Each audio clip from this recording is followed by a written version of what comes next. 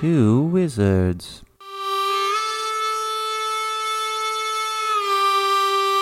Two wizards?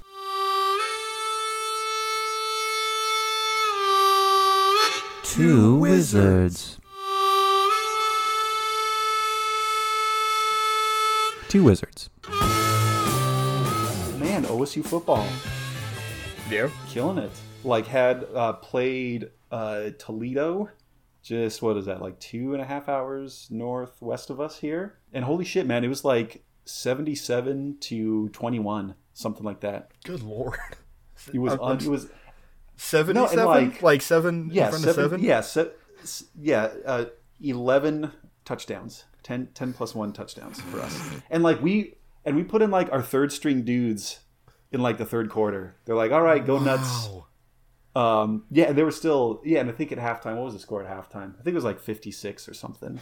I'm making that decision this year. Like, I'm not really that big of a football guy, but hey, this is what is likely going to be my last kind of year here in Columbus and the Ohio State University system. So hey, let's if we're gonna get wet, might as well go swimming with this football thing. And so I've been trying to follow more and watch some of the games. But even then, I was like, okay, yeah, this is like over. So I have some reading I need to do for school. You're not coming back from that point gap. There's no earthly goddamn way. Like, no. That's some like Mongolian shit. Like, I am the wrath of God.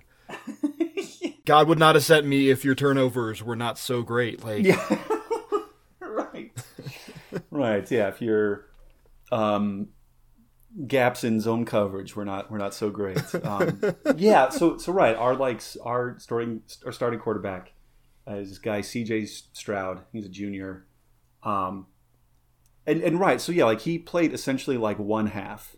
Maybe I think he got like a little bit of time in the third quarter. But he essentially played like one half. And yeah, right, he had like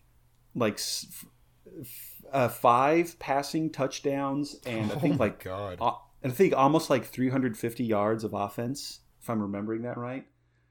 Just in like one half. It's goofy. And so I mean, I don't know if that'd be really hard for me. Like, on the one hand, like I kind of want to like pat the stat book, be like, "Nah, coach, I can throw for 15 touchdowns, right? Like I got 5 in the first quarter, and now I'm all warmed up. I can triple that." I mean, yeah, right. But then I can also understand too, right? It's the third game of the season. Got a long season ahead.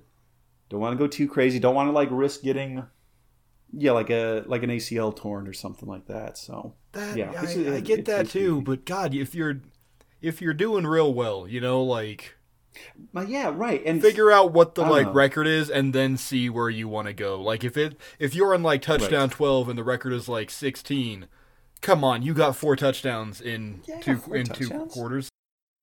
I got 4 more touchdowns in me, coach. Come on. Yeah. and maybe this is the other thing too that's kind of biasing my judgment is in the class that I'm being a TA for this semester, we are reading the Odyssey.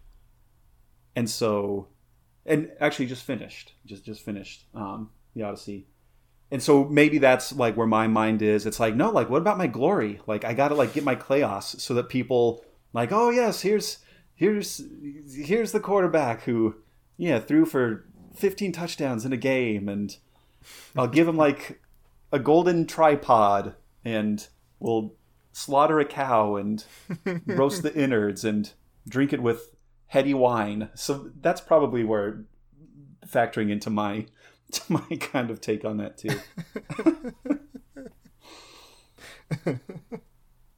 That's fair. I want to live in Homeric Greek. I do. I just want to live in like, just like run around and be like, I am Josh, son of Michael. I ran track, and these are all my deeds, and come into my house and we'll give you a bath and we'll roast up like my choicest lambs and we'll feed you and make sure you're nice and comfy, give you like a clean linen shirt, and then tell me your life story. Who are you? Who are your parents? Where are you from? What brings you this way? God damn it, I want that.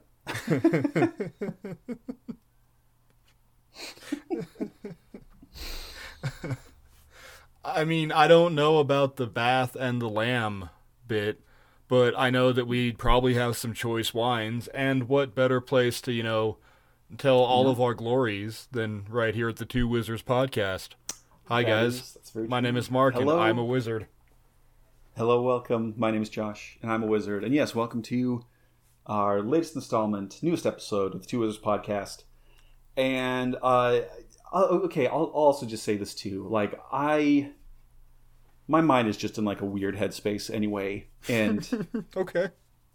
blame it on epic poetry, blame it on watching football, whatever the case may be. Blame it on the topic that I'm going to be guiding us through, because I knew this was going to be a bit of a trip and a bit expansive. So I really had to like kind of hone in as much as I could. Be like, okay, Josh, what can you reasonably discuss with Mark and with our listeners in like only 2 hours? But yeah, no, like I'm getting echoes of like your giant bird attack episode from last week, because it's like there's so much, and I just can't. It's goofy, but so maybe you can help me out, Mark, too. Maybe my humors are a bit out of order, not completely balanced. And one way to do that is by choosing what it is you want to drink. So, Mark, what's in your Wizard's Raiton? I am happy to report that it is spooky season here in Alamosa, and we got some semi-spooky beers. No, they're not pumpkin, but beggars can't be chooser, because I have a Ghost Drifter American Pale Ale out of Odyssey Brewworks, and then, of course, on deck, out of Estes Park Brewing, my Red Rum Ale. Every damn time. Baby. The best beer ever made. How about you, good buddy?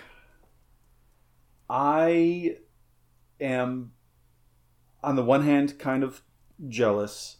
On the other hand, kind of kicking myself that I didn't go with like autumny spooky beer. And then on a third hand that I also have like grafted onto me. Yeah, I guess also still sticking with the Homeric Greek. The Mrs. Wizard made a nice roast, so we just had that for dinner. And she found a Zinfandel to pair with it. So I'm having more of that. I am drinking wine tonight. Oh. So this is Storyteller Zinfandel. So here's on you, buddy. Cheers, good buddy. Yeah. Yeah? It's a little sweet for a Zinfandel, but that's okay. Okay. It's all right. But yeah, otherwise nice full body, kind of like stone fruit, kind of taste palate on all that. So yeah. Okay. If I think I know what we're doing in November, as well as I think I know what we're doing in November, we got to make that Whoopsall Wine Month. Because I am not a wine guy, and I would be willing to learn more. And if needs be, we can swap our recording date, so we're not wine hungover on Monday morning. Was it the Stick of Truth where you fight like red wine drunk Randy? Mark? That's Fractured Butthole, yeah. It is, right. It is a Fractured Butthole. That's what you're right. Yeah, I'm teaching, quote unquote, teaching tomorrow, and even now I'm like, okay, Josh, nothing too excess, man. Gotta have my wine over here, my water. Gonna ease it out, nice and balanced, all that good stuff. But yeah, man, we can do V November, and sample different wines and stuff for our Wizard's Raiton, and Hell yeah. it'd be great. Perfect. Well, right on. There's one mystery solved. There you go. There's one mystery solved. So, okay, so two wizards solving mysteries about how we're gonna get tipsy. So, Josh, what the hell are we talking about? I can't take it anymore. That is the question, Mark. What the hell are we talking about? And we are discussing illnesses and medicine in the ancient world. Ancient illness, ancient medicine. Did humans a mere 3,000 years ago have any better understanding of the human body that we have right now? Debatable. Okay. Which, like, that's my... And that's also why I think I'm in this weird headspace. Because even for somebody who defends... like the ancients, which is to say, still us. That was still us, guys. Like, we're still just cavemen that have the internet and cell phones. But right, like, just putting, like, not even dipping a toe, but dipping a toenail into these waters. Okay. Because I'll list my sources here that I didn't read exhaustively, but I read deeply. And yeah, this is okay. So this book is about 400 pages. This one's about 250. There's another one that is 500. There is so much to write about ancient ailments and cures, ancient illnesses and medicine. We went through this, again, global pandemic, and now there's like monkeypox going on. Mm-hmm. And I'll admit, like, just a few weeks back, I went to my primary care provider, my general physician, for like the first time in years. Because I'm like, okay, I'm 35 years old. I haven't been to the doctor in ages. I should probably go get a checkup. Yeah. And even as I'm like just kind of for fun, the doc was like, hey, why don't we like give you an EKG just to make sure that the old ticker's like doing what it's supposed to be doing. And so yeah, I got hooked up, and instead of this giant machine, it was just like some cables connected to a laptop. And that's how they did my EKG. And then, right, they like drew some blood to like do blood tests and stuff, and I got those results back. And it's like, holy cow, like, for all of this advancement that we still have, or that we have now, there's still so much that we have no flipping clue about. Yeah. And that's... Yeah, absolutely. So yeah, you could... Okay, we're what? We're not 15 minutes in, and I'm already have like frantic Josh voice going on. So yeah, so we're talking ancient medicine. I guess a little bit of ancient illnesses, but something that I found was like that's also a bit of a misnomer because, you know, all the illnesses or things that were happening, 2,000 or 3,000 years ago, a lot of them are still happening today. You know, like shit. We thought we knocked polio off the face of the earth, but just this month, it's sprouted again in and around like New York. So it's like, holy shit, you know, like if we can't even with all of our 20th century science, if polio still comes back as like, gotcha, bitch. Yeah, I don't know. Maybe we do just need to like go back and read some of these ancient texts and see how far or not far we've come. I don't know, man. I mean, what did we say? Tuberculosis was like 223 million years old or something gross. Right. Again, it's like... And it's just been here as long as life has been on Earth. It's like, nope, just hanging out, making us all sick. Like, yeah. Yeah. And also, yes, our essential theme song, The Ode to Man, specifically calls out, hey, look at how great humans are. Because we've come up with cures and procedures. We've conquered every disease, every illness, except for death. But even that's like, all right, Sophocles, like, I love you, but maybe a bit hyperbolic with that, because there were still people like, sorry, I'm just, this is a lot swirling around in my head. You're good, buddy. You're good. Okay. So let's just, I'll just dive in. Okay. Listeners, I am but a humble wizard. Mark is but a humble wizard. And we are going through medical documents that are thousands of years old. So please do not construe any of this as medical advice. Don't listen to us. Talk to your healthcare provider. Don't consult millennia-old papyri and epigraphic inscriptions. Don't. We're not a medical show. And or conversely, Josh and I are both as equally qualified as Jenny McCarthy. So, hey, bear that as you will.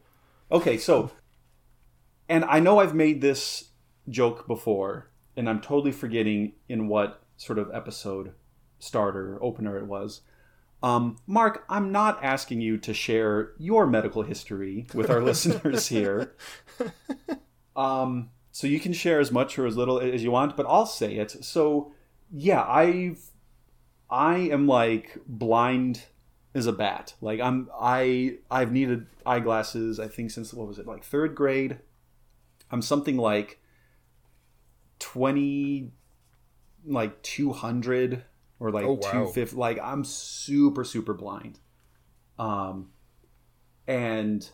the idea of like me going through life 2,000 years ago, 2,500 years ago, without spectacles, glasses, much less like contact lenses. Like, yeah, I would be good for nothing. Like, like I couldn't like chop down a tree. I couldn't like, like rake like hoe a field or something like that because goddamn blind. And I'd like hit my foot with the hoe or like, chop a finger off with an axe that I have here. So I would be one of those like guys just like having to hang out in the town square like begging because I'm functionally blind without my glasses. Oh man. No, I'm with you there. I am crazy blind. Yeah. Yeah, like I was also going to say like and even with that, like I am in almost across the board, like good health. Like I don't have any allergies. I don't have like any, sort of like lifelong illnesses. So even is like, and try to eat well, try to work out, do all the things that you're supposed to do to like be healthy. But even then I'm like, I don't know if I could have lasted back then versus like, oh, hey, let me eat this food that I would have no idea could cause an allergic reaction to me. And then that's it. Like I'm done. So yeah, it's just, man, it's or like it's just wild. Banal things like bee stings. Like that's it. You're done. Oh, you ate shellfish? Oh, sorry, Haas. You're done. Like you couldn't, walk over to a symposium and be like, oh wait, sorry, does this pita bread have like wheat in it? Sorry, I have celiac disease. Could I get like a broccoli? No, not a broccoli. Could I get a cauliflower pita instead? Would you whip up one of those for me and like make it in a separate kitchen? And you jump on your horse after defeating Egypt, cut your leg on your sword. A couple days later, you're done. Yeah, that's just it. That's just it, man. It's so, and right, and that's even like so. Yeah, things that we tend to think of like, okay, like I was chopping up carrots for dinner, sliced my finger. You know what? Little antibacterial soap, little water, little Neosporin, put a Band-Aid on it, and I go about my life. And maybe, my finger's kind of sore and hard to move for like 3 or 4 days. And not exactly saying that was a death sentence, but you're right, little innocuous things like that. Like, or I was riding my horse and it threw me and I broke my leg. Stick a fork in me, I'm done. Because, they could like try to like reset it or like get some splints in, but no one's going to like cut you open and like perform surgery because, are you kidding me? There's no like anesthesia. The person just like bleed out. And yet, even with all that, we still made like incredible progress with some of the stuff that like, it's really easy for us, I think, to kind of like sit and laugh and be like, oh, those silly ancients. But it's like, they're doing the best that they can. Well, yeah, but you're doing the best they can. Like, we got germ theory, in the Civil War? Like, oh, I think like even like after that, I think it was like, that's what I mean. Like, right, and like, I forget the guy. Oh, son of a bitch, who was it? related to germ theory, he was like, oh wow, like all of these women who are like giving birth there's this like streak of like illness where they die afterwards. Like as soon as they finish delivering their child into the world, like they die. And what is it? And it's like, oh, because the doctors weren't washing their hands. Yeah. Between just even that, just like fucking hand washing. Like what the shit, man? Which gets into another thing, because water wasn't always as sanitary as it is now. Right.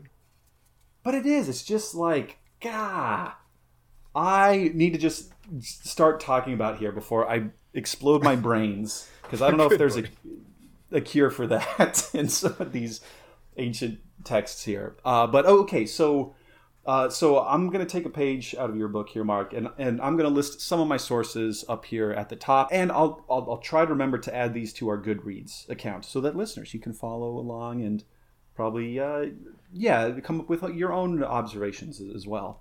Hell yeah. Some of the sources I'm going to be mentioning are Ancient Medicine by Vivian Nutten, Ancient Babylonian Medicine, Theory and Practice by Markham J. Geller, and Military Medicine from Ancient Times to the 21st Century by Jack E. Callum. Right on. And so, because I was really challenging myself not to just do the Greeks, because yes, there's Hippocrates, of course, and we will give him some of his due. But right, I'm really trying to force myself and give a broader picture into like just the whole entire, well, not the whole entire, but like other instances of ancient medicine. Because right, we've been doing this forever. We've been doing this, we collectively as like a human species have been doing this all the way back to like the cusp of written history or civilization even. All these hunter-gatherer tribes before agriculture became more widespread and like people started to like settle down in place. Yeah, it was a tough life, you know, like you're hiking around through rugged terrain, hunting animals that will just as likely kill you as you kill them. Mm-hmm. Like, right, how many human remains from this time period have like, oh yeah, this dude like had a gash in his arm, or like you can see where like some of his like leg bone is like chipped off from like a boar tusk or something like that. So yeah, and yet not all of them were just like dropping like flies. Maybe like a quarter of them, but not all of them. Yeah, right. And so, as I'm sure along the way, just because you're also so desperate for anything that's edible, right? It's like, yeah, you're trying different plants and trying different fruits and things, and like, oh, wait a sec, like, my tum-tum kind of hurts, but after I eat this leaf, it doesn't hurt as bad. I should like remember this. And like pick a few extra of these leaves and like keep them in my little satchel, so that if ever my tum-tum hurts again in the future, or if Og's tum-tum hurts, I could give some to him. And then, yeah. So right, it's that process of, yeah, slowly trial and error, bolstered by just being starved the entire time. that yeah, like you find these things. And so that's part of it, right? That's like the like material, physical, hey, let me eat this thing, let me mix up this plant and like apply it to the wound in like a poultice. Of course, let's just say it, let's mix this stuff together and like shove it up my butt because I haven't pooped in like 3 weeks. Oh God. Yeah, or whatever it is. So just coming up with these different, right, so like there is on the one hand, right, the like physical, tangible objects of what we would call, yeah, like medicine treatment. But then there's also, of course, the psychological, or even potentially the spiritual, or for us in our wizards parlance, maybe even the magical element of healing during this, sort of like pre-civilization, prehistory sort of era.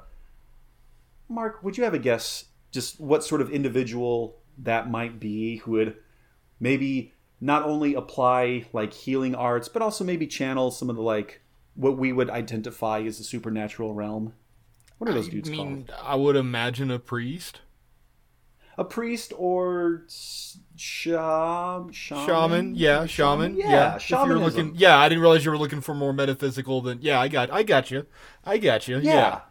So that's just it, right? So like the medicine, again, using our terms as we described, the medicine, the doctor of the day, would have been the shaman, this individual who would be able to communicate with and interpret like the realm beyond what we immediately perceive in front of us.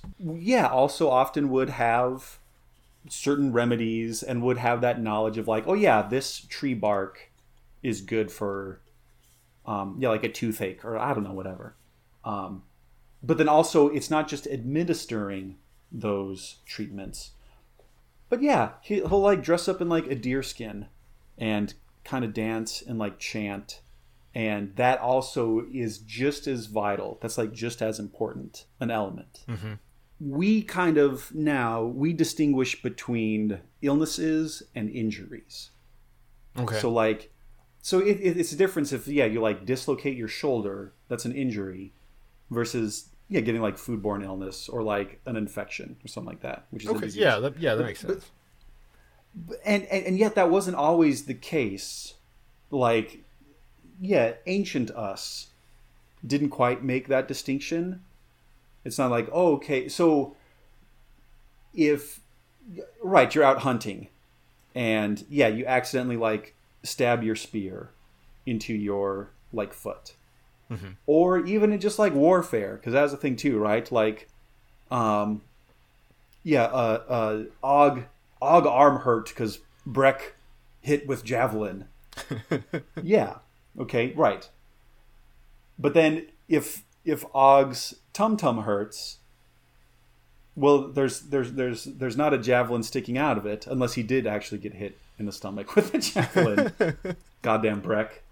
But if there's no javelin there, but there's still that sharp kind of pain, it's like, must be Sky Daddy that threw an invisible javelin and hit Og in Tum Tum. Oh, that'll do it. Yeah. And so that's also kind of where the shaman comes in, right? Because he's like, well, I can say I can prescribe you this sort of treatment. I'll have you lay down. But then also, maybe like burn some sort of like incense, do something like that. Have this sort of like chant dance going on. And that's the like psychological element of it, which I guess is also one of my takeaways doing, again, just this like surface level dive into all this stuff. Like so much of medicine and treatment and feeling better is psychological. It is the placebo effect. Laughter is the best medicine. Yeah, laughter is the best medicine. And if you're, if you're in a bad like mental state and you're like going through some shit and you're feeling down, then you're physically going to feel worse. And or if you're physically feeling worse, that's also going to it runs both directions, right? And so changing one of those, changing the sort of mental, emotional, psychological aspect of overall health often leads to like a better case for like feeling physically better. Yeah. And so that's also where I guess kind of the idea of like, well, is this magic too comes in, which also is a distinction that we sort of modern humans make that ancient humans didn't necessarily. It wasn't like, you and your praying to Apollo, whatever. This is just eat these beans and this will make you feel better. It wasn't quite that same distinction. Interesting. Yeah, and so and again, because that's like at the very cusp of like civilization well before like written, recorded history, it's kind of hard to say much more beyond just that. Like, yeah, shamans definitely wanted to have a shaman in your like hunter-gatherer troop. Yeah, you gotta have it. Yeah, right. And so then getting into civilization and recorded history, yes, there are the Greeks with Hippocrates and all these other names that I'll throw out here in a bit.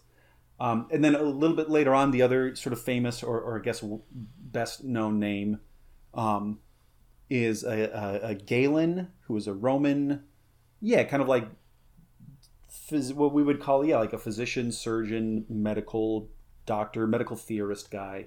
Yeah. But even before Galen and Hippocrates, and you'll know this coming off of our True Wizards episode on Herodotus, Egypt was especially known for its like healers, its advanced state of medical care. Babylon, like I mentioned, there's an entire book about like Babylonian medicine. And then even getting out of the Mediterranean, of course, in India, there's a long tradition of like healing arts. In China, same thing. And so, yeah, I think I'm just going to sort of pop around and give, again, like at least like a nod, because there's so much that I could kind of go into. Right on. Is there any place that you want to start? Do you want to start with Egypt? Do you want to start with Babylon? Yeah, start with Egypt. Yeah. Okay. So, because that is one of the oldest, like civilizations that we have. I think one of the things that Egypt definitely had going that maybe like advanced their tech tree a little further, even more so than like the Greeks, like 2,000 years later, right? Because Egypt has been around forever. Right. Was, of course, their understanding of human anatomy and physiology coming out of their practice of mummification. So it makes sense. Right. You keep cutting people open, you're going to learn some shit. Like, yeah, and even if you don't exactly know what all these things do, you can still piece some of it together. So, I guess kind of famously or infamously, the Egyptians just kind of thought the brain was just like a thing. It was just like this really goopy thing that's up in your head. Because it didn't matter. That's why they took it out, right? Yeah, and it's also because it's encased in this, sphere of bone. It's very moist and juicy, awesome. which is bad for trying to dry things out and mummify them.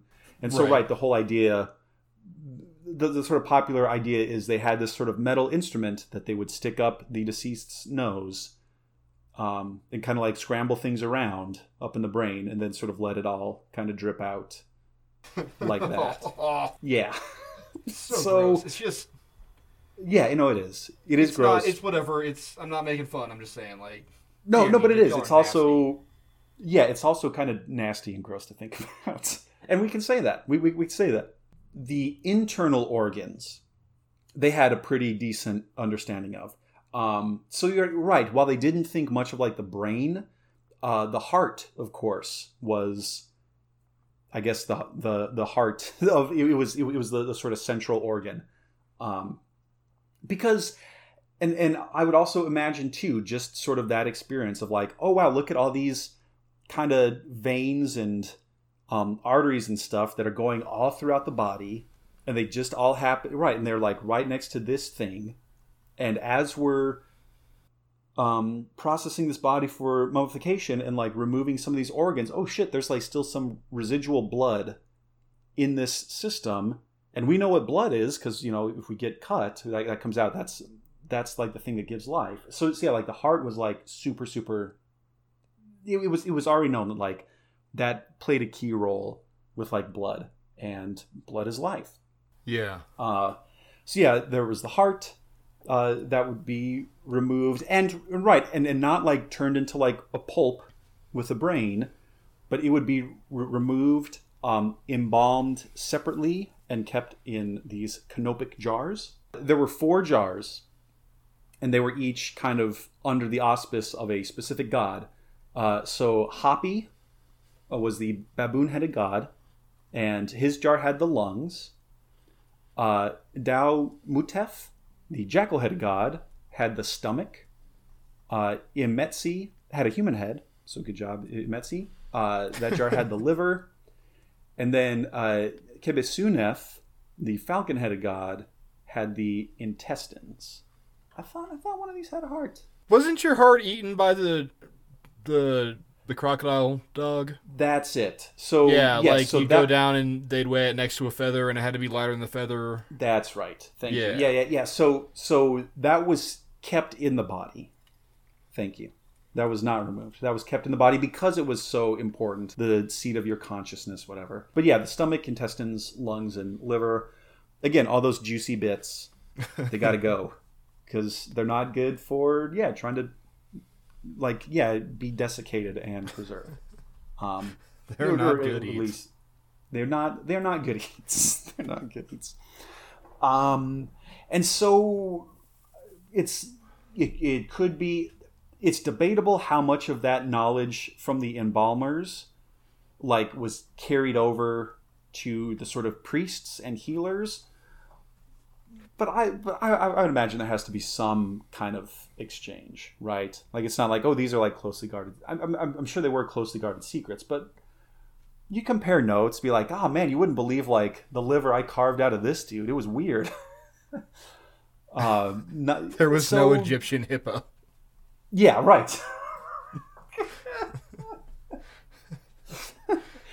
There were hippos. There was a canopic jar that had a hippo on. No, there was not one with a hippo on it. Just through a lot of that probably Egypt, advanced a little further on the tech tree, or you're sooner down the tech tree for that. Yeah. One of the names that comes up a lot talking about with Egypt and medicine and health is a priest from sometime in, we think, the late 27th century.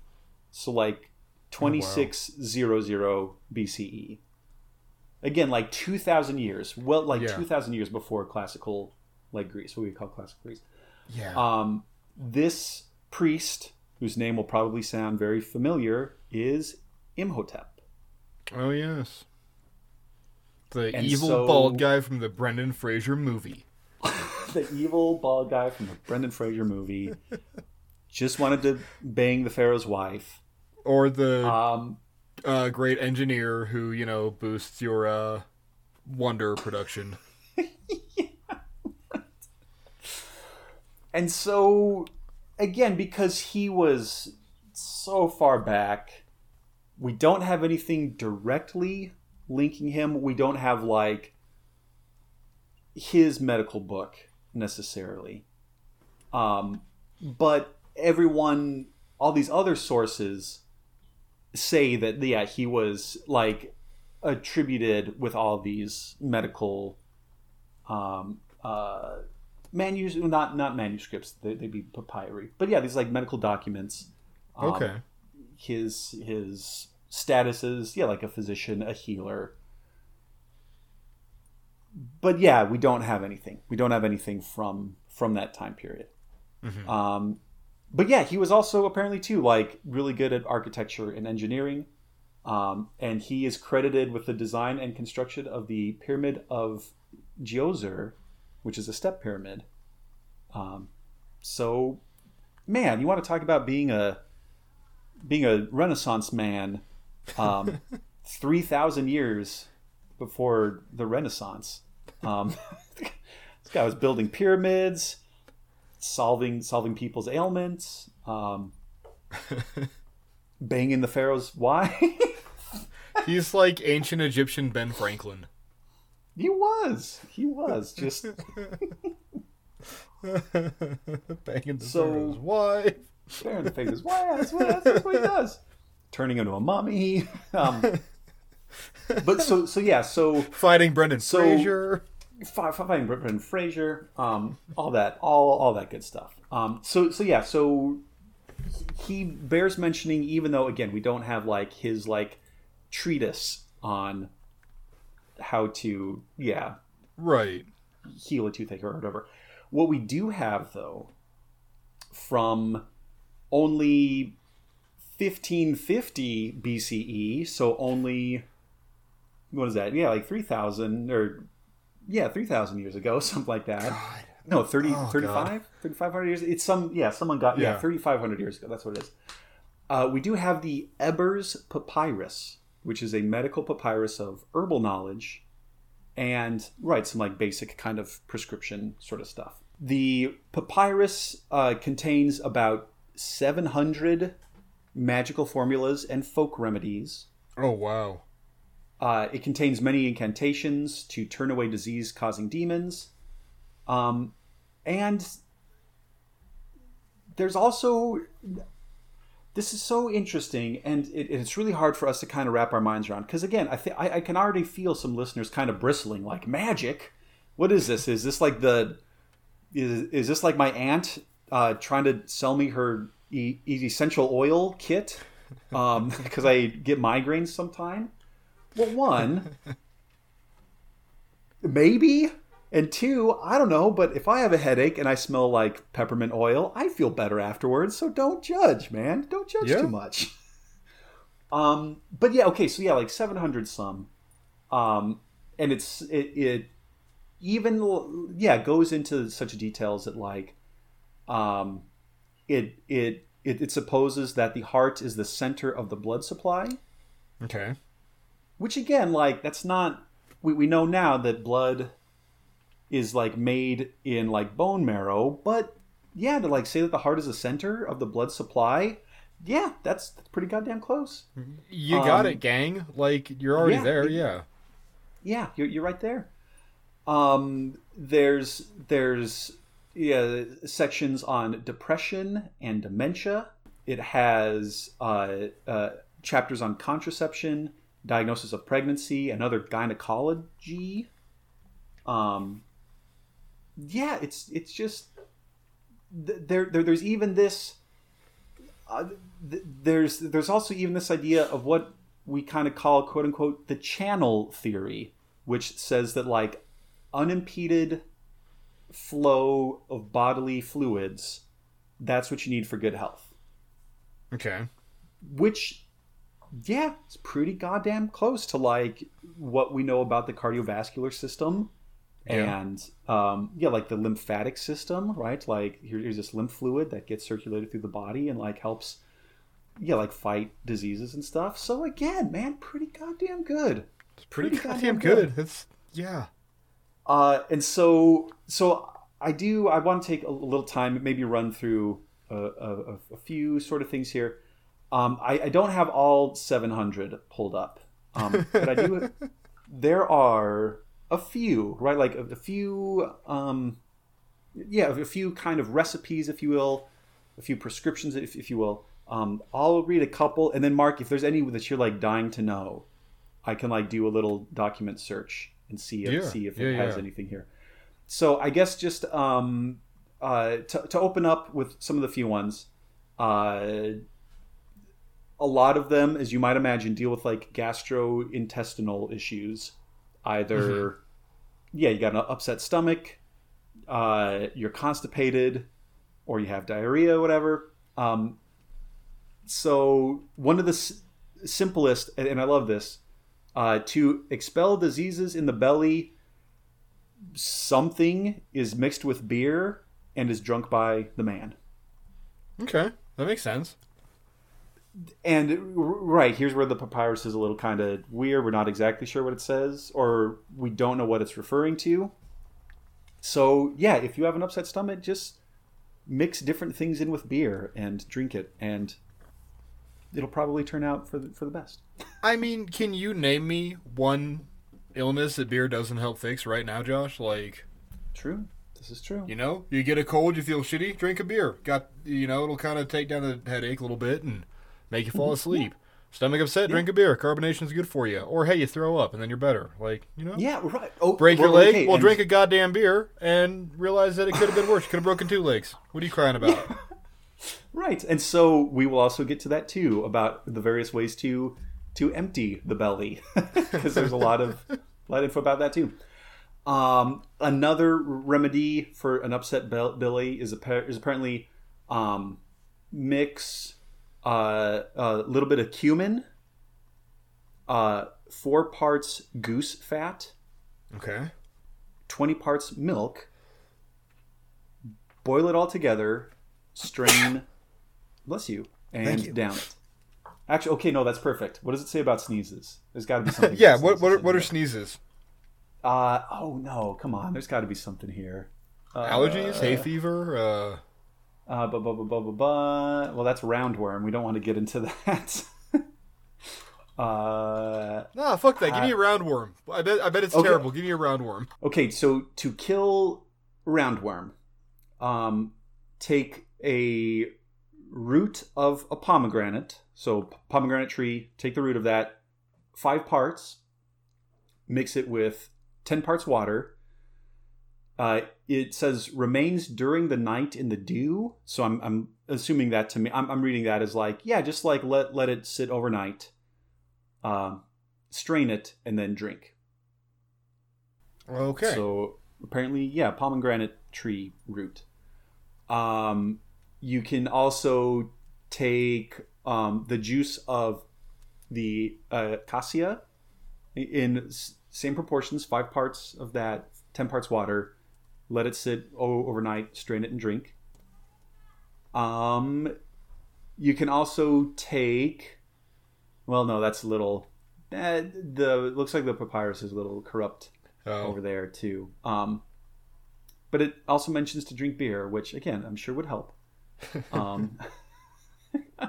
If you say that you were a little backed up and you needed some help relieving that, take 25 parts milk, 8 parts sycamore fruit, and 8 parts honey. Boil those up, strain them, and then take that over 4 days, and that will help you pass whatever you need to pass.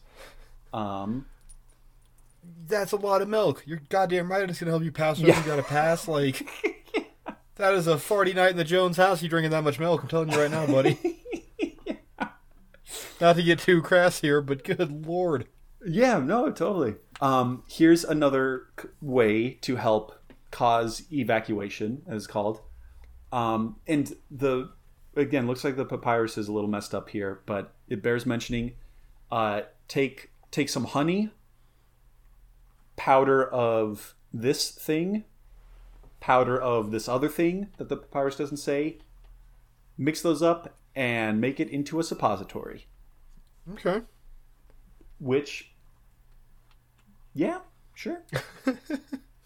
Yeah, that could work. That could work. I'm trying to justify this, and I don't know why I'm trying to justify it. Like, well, yeah, because maybe the honey would. I don't know. I got nothing. Like, yeah, I think it also depends on just what those powders were, but X-Lax. Take this X-Lax powder and put it in your honey mix. Yeah, there we go. Oh, thanks, guys.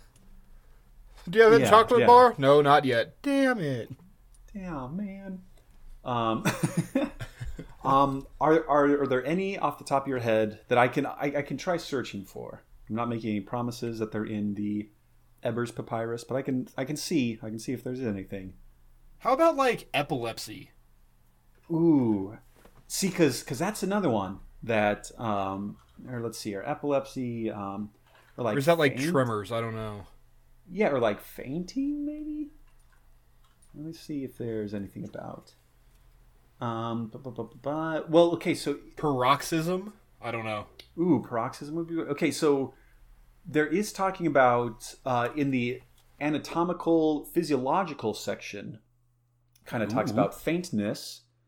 That says that feeling faint is due to the fact that the heart does not speak, or that the vessels of the heart are dumb, that there being no perception of them under the fingers, and it arises through the air which fills them. So I guess it's talking about if you're feeling lightheaded or something like that. yeah, like your heart's not doing its job. It's not circulating blood pressure. Yeah, which again, holy shit. Makes goddamn sense. What do you figure this thing was 3,500 years old? Like, what the fuck? Yeah, right. And it's like, that's goddamn impressive for not having a stethoscope. How about erectile dysfunction? I want to be gross. Okay, no, I think, let's see here. Let's see if there's something about, or I'm trying to like guess like what sort of Victorian euphemism. Manhood. Yeah, the man. Oh, there we go. Man. Okay, nothing for manhood. Special purpose. I even tried fireman. Yeah. I'm trying to remember. Just erect, limp. No, okay, nothing for that. Ah, goddamn it. Okay, well, I don't know. Maybe I'll have to come back. Maybe I'll have to come back and see if there's anything about that. I was gonna say phallus. I'm like, the word phallus doesn't even exist yet, dumbass. What's wrong with you? Ooh, actually, okay. What about the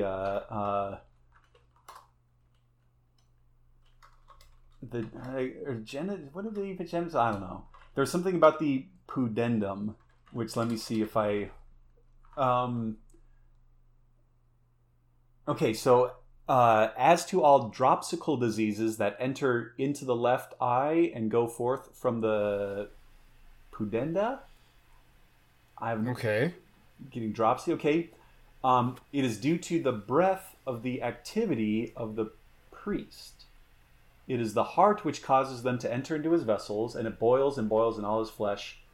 The heart something to him through them, because it becomes boiling, and the vessels of his heart become faint to him thereby. Okay, but then right, there's also again this idea of like it's not just the like physical thing, it's not whatever you're administering, but it's also the person administering it and what they're saying, what they're chanting, what they're breathing.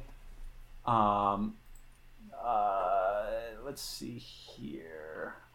Okay, yeah. So it may look like that was not a problem that they encountered often in ancient Egypt, or if they did, they felt too sheepish to record it in the Ebers papyrus. But maybe I'll have to do a follow up and see if I can't find some other, because there are also the Kahun gynecological papyrus from about 1800 BC, the Edwin Smith papyrus from about 1600, the Hearst papyrus, the Bruch papyrus, and the London medical papyrus. So there's all sorts of like writings about diseases and anatomy and treatments. It's pretty interesting. It's pretty interesting. Yeah, damn. Right on. So yeah, that's again just the briefest little stop in ancient Egypt, and it's truly like phenomenal medicine, like medical knowledge. Again, like more than 4,000 years ago. Right. Well, yeah. It's crazy. Yeah. Oh, actually, okay. So I mentioned Imhotep, which is true. Other Egyptian that bears mentioning is a guy named Ninus. And again, man, just like, I know we're going to say this like 30 more times this episode. Just like how like old some of these discoveries are, or like ideas are. Ninus like came up with the idea like, okay, so these like diseases or these injuries, whatever we want to, well, not injuries that we know, but these diseases, they fall into two types. There's acquired, where like, okay, yeah, you eat something bad, or like you get a cut and your cut gets infected. There's acquired, but then there's also congenital, like you're just born with this. You're just born with this. That makes a lot of sense. Like, we know the pharaohs were like really fucked up. Right, and so, maybe that's what kind of prompted that discovery on his part. But even then, right, it's like the idea of like well before genetics or any sort of understanding like that, this idea of like, you just got a bad luck of the draw at your birth. And so that's why your spine is messed up. or your mom saw a snake and it scared her, so that's why you got snake spine. Sorry, kid. even if it wasn't quite that, it's still an idea like, nah, you just, yeah, it's not like that you like tripped and like hurt your back this way. Like, nah, you're just born with a bad back. That was Egypt. Want to move over across the Mediterranean to the eastern part here into Babylon. Another long-lived civilization that also has I think a medical tradition that is under recognized, I guess, shall we say. I mean, you were naming your sources off at the top of this, and you said ancient Babylonian medicine and practice, right? Theory and Practice by Markham J. Geller, and it's to that book Theory I would like... Practice, and that makes me real uncomfortable because these guys are doing Babylonian shit to each other, and I'm really excited for it. Right, and this book, and as well as like the Ancient Medicine book by Vivian Nutton, they both kind of get into this too. Like, far be it for me to like not give the Greeks their like due credit, because they did. They came or they like, even if there wasn't like a Greek miracle where they invented all this stuff like empiricism, because they even didn't really invent empiricism, but they like sort of like took and borrowed some elements and like improved them as well. And so I think a lot of that could also maybe be said with like Babylonian medicine. It's not that everything was so tightly like cloistered off, but yeah. So I just want to give like a few little excerpts here from Markham J. Geller's book, Ancient Babylonian Medicine: Theory and Practice. Right on. So yeah, this does a really good job of also going into the idea of like medicine and magic were like bound up together. There was not the distinction that we make for these guys. And so it's important to remember that. So like if you're seeing this thing, it's like, okay, part of the treatment is applying this and doing that, and then like reciting this incantation. Mm-hmm. Like that's just as much a part of it. Some of the, again, maybe some of that like psychosomatic, some of that placebo effect type stuff. But it really was magic. Like, it was straight up fucking magic. Sorry, yeah, but like... And it was. So you say the words, you burn the shit. Like, yeah. Yeah, and so... So even then, right? Even then. So here's just a couple. Here's just a couple. Here's a Babylonian recipe for disease of the kidneys. So maybe a little later on in life when you've drunk a little too deep from your wizard's Rhytons, just like keep this in mind. So here's the Babylonian recipe for that. If a man has pain in his kidneys and his groin constantly hurts him, and his urine is white like donkey urine, and later on his urine shows blood, that man suffers from quote-unquote discharge, Musu disease. And so the treatment is you boil 2 shekels of myrrh, 2 shekels of buluhu resin, and 2 sela measurements of vinegar together in a jug. Cool it and mix it in equal measures in pressed oil.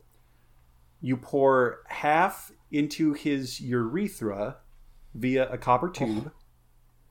Oh, okay. Half mix in premium beer. You leave out overnight, and he drinks it on an empty stomach, and he will get better. Yeah. There's a part of me that wonders because it sounds like kidney stones. It sounds like he's got kidney stones. It does kind of, and like you hit it with vinegar, and like that's a pretty solid like home remedy for kidney stones. Is you drink apple cider vinegar and it gets rid of them. Like right, and also maybe like some of the oil might help that get lubricated, so this will pass. He may want to drink the beer. I mean, I would kind of imagine you want to drink the beer beforehand. So that way you be like a little numb before you get this catheter. But shit, Mark, these guys are like having catheters. They have catheters. Like, I was just about to say, yeah, they've got goddamn catheters. Like, that's insane. Yeah, like, and you don't think about that shit. It's like, Josh, this is fucking Babylon. This is, Babylon. I cut him and his whole family's head off and made a steely about it, and then I blanketed my bed with the skins of all of his wives, Babylon. Like, yeah. Holy shit, dude.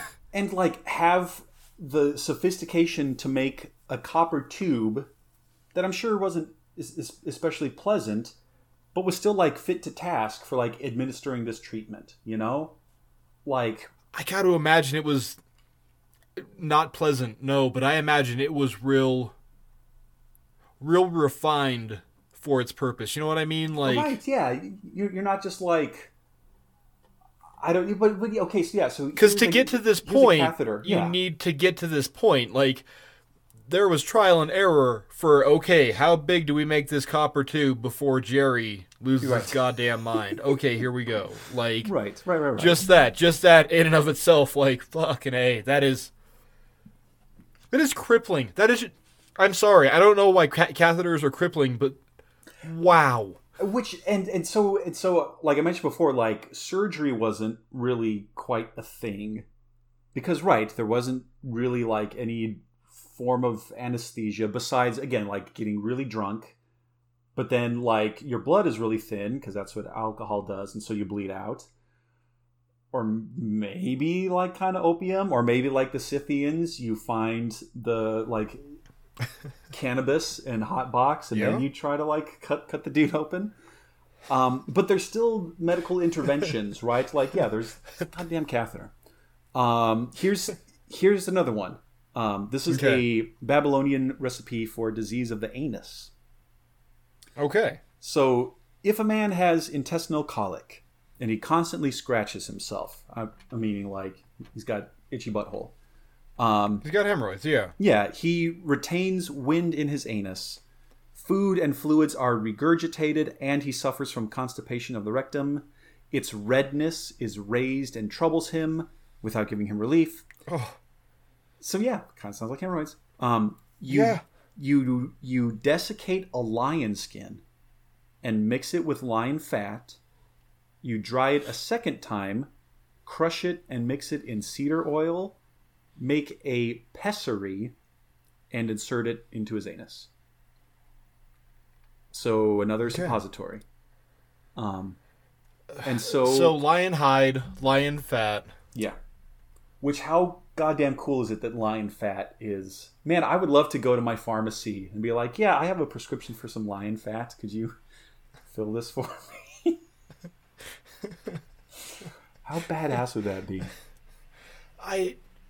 Also, I'm just gonna say this. It sounds like Babylon had single payer healthcare and they weren't ruled by the goddamn pharmaceutical corporations. Because, oh my god, I imagine the, like, production of lion fat and the attaining therein is fucking impossible.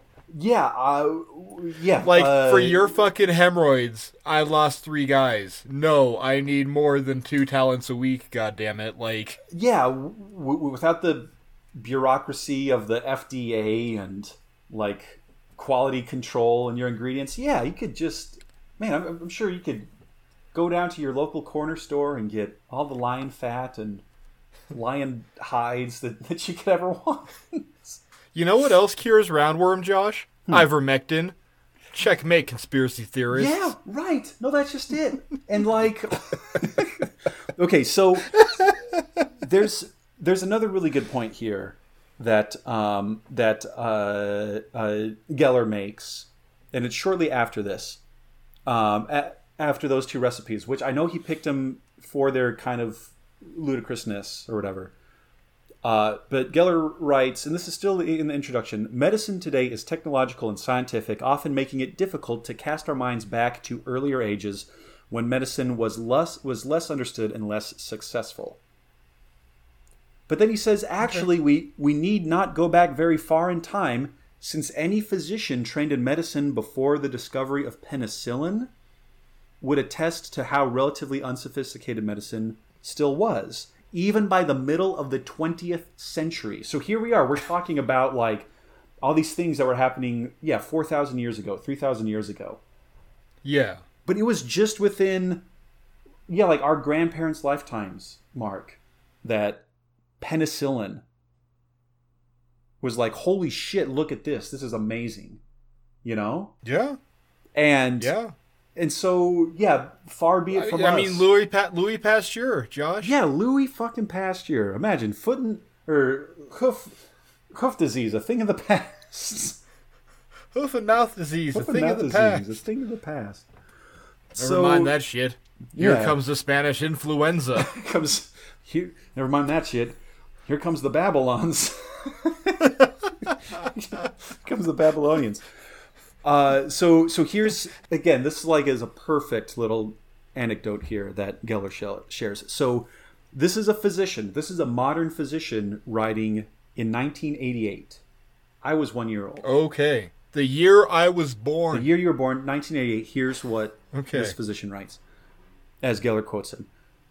Quote, I graduated from medical school in 1938. So this guy's been practicing medicine for 50 years when he's writing this. Okay. Even in those days, medicine was more a priesthood than a science. A favorite examination question was, if you are lost on a desert island with only 6 drugs, which drugs would suffice for good medical practice? Here's the 6 must-have medicines back in, the 30s and 40s. Arsenicals for syphilis. You got to treat syphilis on a desert island. Quinine for malaria. Insulin for diabetes. Good one. Liver for pernicious anemia. Got to pump up that iron. Yep. Digitalis for the heart. And morphine for pain. What, isn't digitalis nitrous oxide? Not oxide, isn't it? What is it, Josh? Nitroglycerin, isn't that nitroglycerin? Digitalis is a genus of about 20 species of herbaceous perennial plants. Is it just like an herb? Fuck me, never mind. I swear to God, that was street slang for nitroglycerin. Oh, okay. In the 1800s, but it was in snake oil. Oh, well, here we go. The use of Digitalis purpurea extract contains cardiac glycosides for the treatment of heart conditions. There you go, glycosides. Yeah, glycosides. Okay, so there you go. Boom. Okay, so right, even Mark, that was less than 100 years ago for us. But that seems like you might as well blend up lion hide and lion fat and shove it up your butt.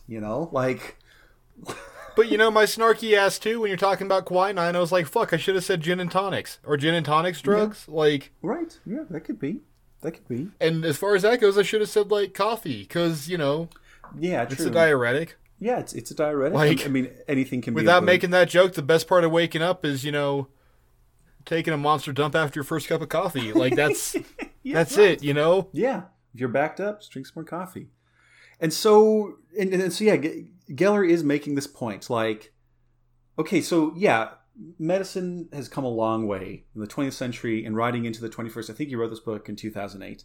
And then even then he says but we still don't have all the answers to all medical questions. And in some significant areas, we are hardly better informed about human behavior and medical practice than were ancient and medieval practitioners. And then he specifically points to diet. Because God, how much of the thing is that? There's still all sorts of call them fad diets. There was do we eat carbs? Do we not eat carbs? Do we eat good carbs but not bad carbs? What are bad carbs? What are good carbs? Do we eat fat? Do we eat egg yolks? Do we not eat egg yolks? Do we only eat egg yolks? Fucking eggs. Right, and so raw juice versus not raw juice, and then come to find out they're both bad for you. And so it is. It's not that we're completely shooting in the dark, but we're shooting now. We're shooting in maybe candlelight. Just the tiniest little bit more. But yeah. And so it's just incredible, right? And I really don't want to discount that. We may be thinking we have fMRI machines, and we have like robot assisted surgery where the doctor controls a little robot that's taking your appendix out or doing a quadruple bypass. Okay, great. Talked about some of the Egyptian medical texts. Well, there is also the Materia Medica of Babylon, which yeah, that's Latin, but that kind of generally means medical treatises, medical things, medical supplies, whatever. And so, that is my favorite part of this project is you will rattle off sources and it'll be like, this is the Oxyrhynchus papyri number 117. This is the so-and-so papyri. This is the Smith papyri. It's just, that's my favorite bit of this is when the naming just goes off the goddamn rails. Yeah, in another slightly adjacent but not quite parallel life, I could have been a papyrologist. That's so stinking cool. I could have done that. I think there's still time, sir. Yeah, maybe. Okay, and so this is Geller going into some of these medical recipes, but he's saying it's amazing to see the number of, again, sort of recipes that still kind of make sense, right? If you have gastrointestinal issues, a lot of those have oil. They're oil based. Okay. If it's something with your eyes, that's again like a poultice type thing. It's something kind of crush up and put up in a bag, and then you place that on your eyes. Styes in your eye. I feel like that's a very old world disease that we still get to this. You know what I mean? Right. And so, literally, it's put a fucking tea bag on it. I get not often, but I get canker sores, and son of a bitch, do they hurt? Yeah.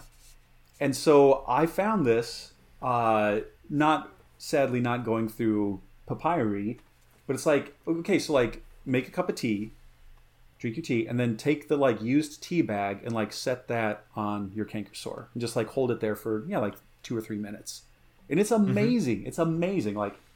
After that 2 or 3 minutes, it feels so much better. Yeah, I don't know. Tea's medicinal. Yes, both are correct. I guess. And both. Yeah. Yes, and tea is magical. Yes, and. Yeah. So again, I would highly recommend Ancient Babylonian Medicine Theory and Practice. You yourself, listeners, don't take our advice. We're just wizards. But if you want to learn more about this and look up some of these more recipes, check it out. Super, super cool. Okay. Also, just going through quickly, because, oh boy, each of these could be its own separate episode. But also want to tip the hat to the Indian medical tradition, the Ayurveda, which is, again, an entire system. It's an entire system of health and medicine and prevention. It's long and complex and much of Indian literature, and I love it. Yeah, thorough. It's thorough. It's very, very thorough. It includes herbal medicines, diets, meditation, yoga, massage, laxatives, enemas, of course. And yeah, it's just amazing. It's just so much of our shit is just up our ass.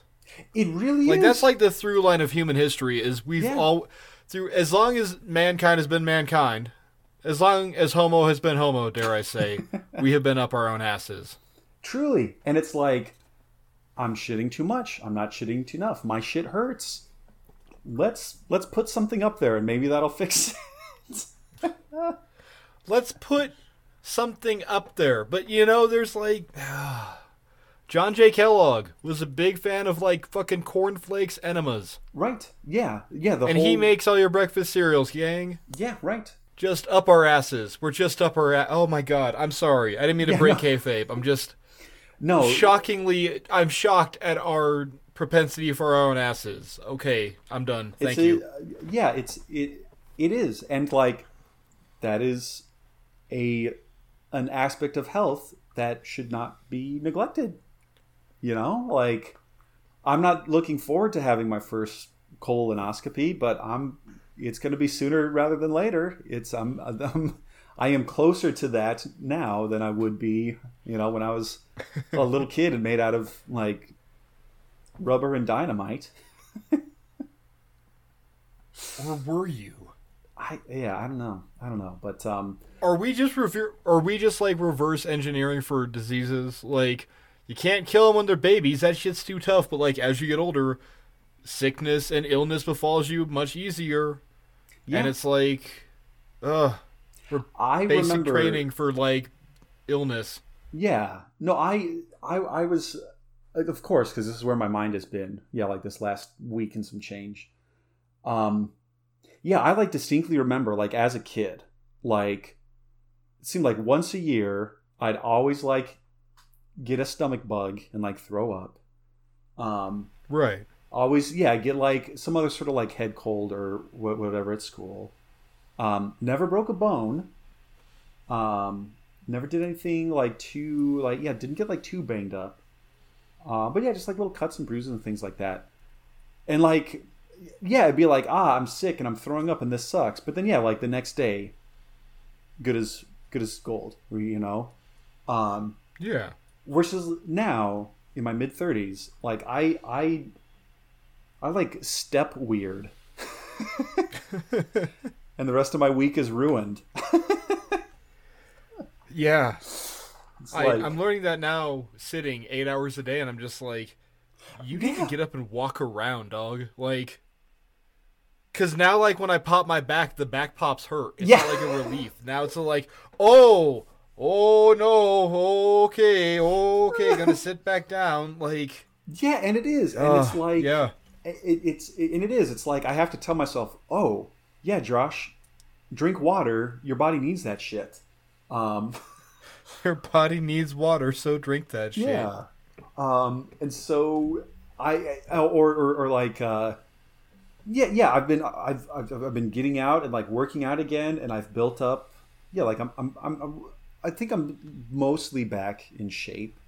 Where I'll do this like hour or so high intensity interval training workout, and like maybe if like we work a different muscle group, maybe that'll be sore for like the next couple days. But like I'm not, again, like I'm a like generally healthy guy, but just it's incredible. It's incredible. Like like I sneeze too hard and like I pull a neck muscle. Yeah.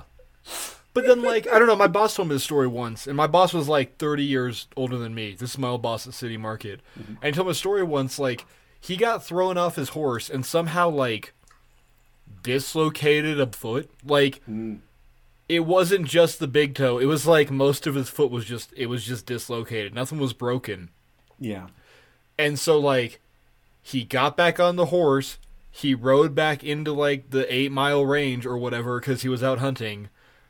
Went home and showered, looked at his foot and said, well, that's fucked up, and got to the hospital like 4 hours later, and the doctor's like, do you need to be put under for this because it's going to be bad? And he's like, nah, I'm good.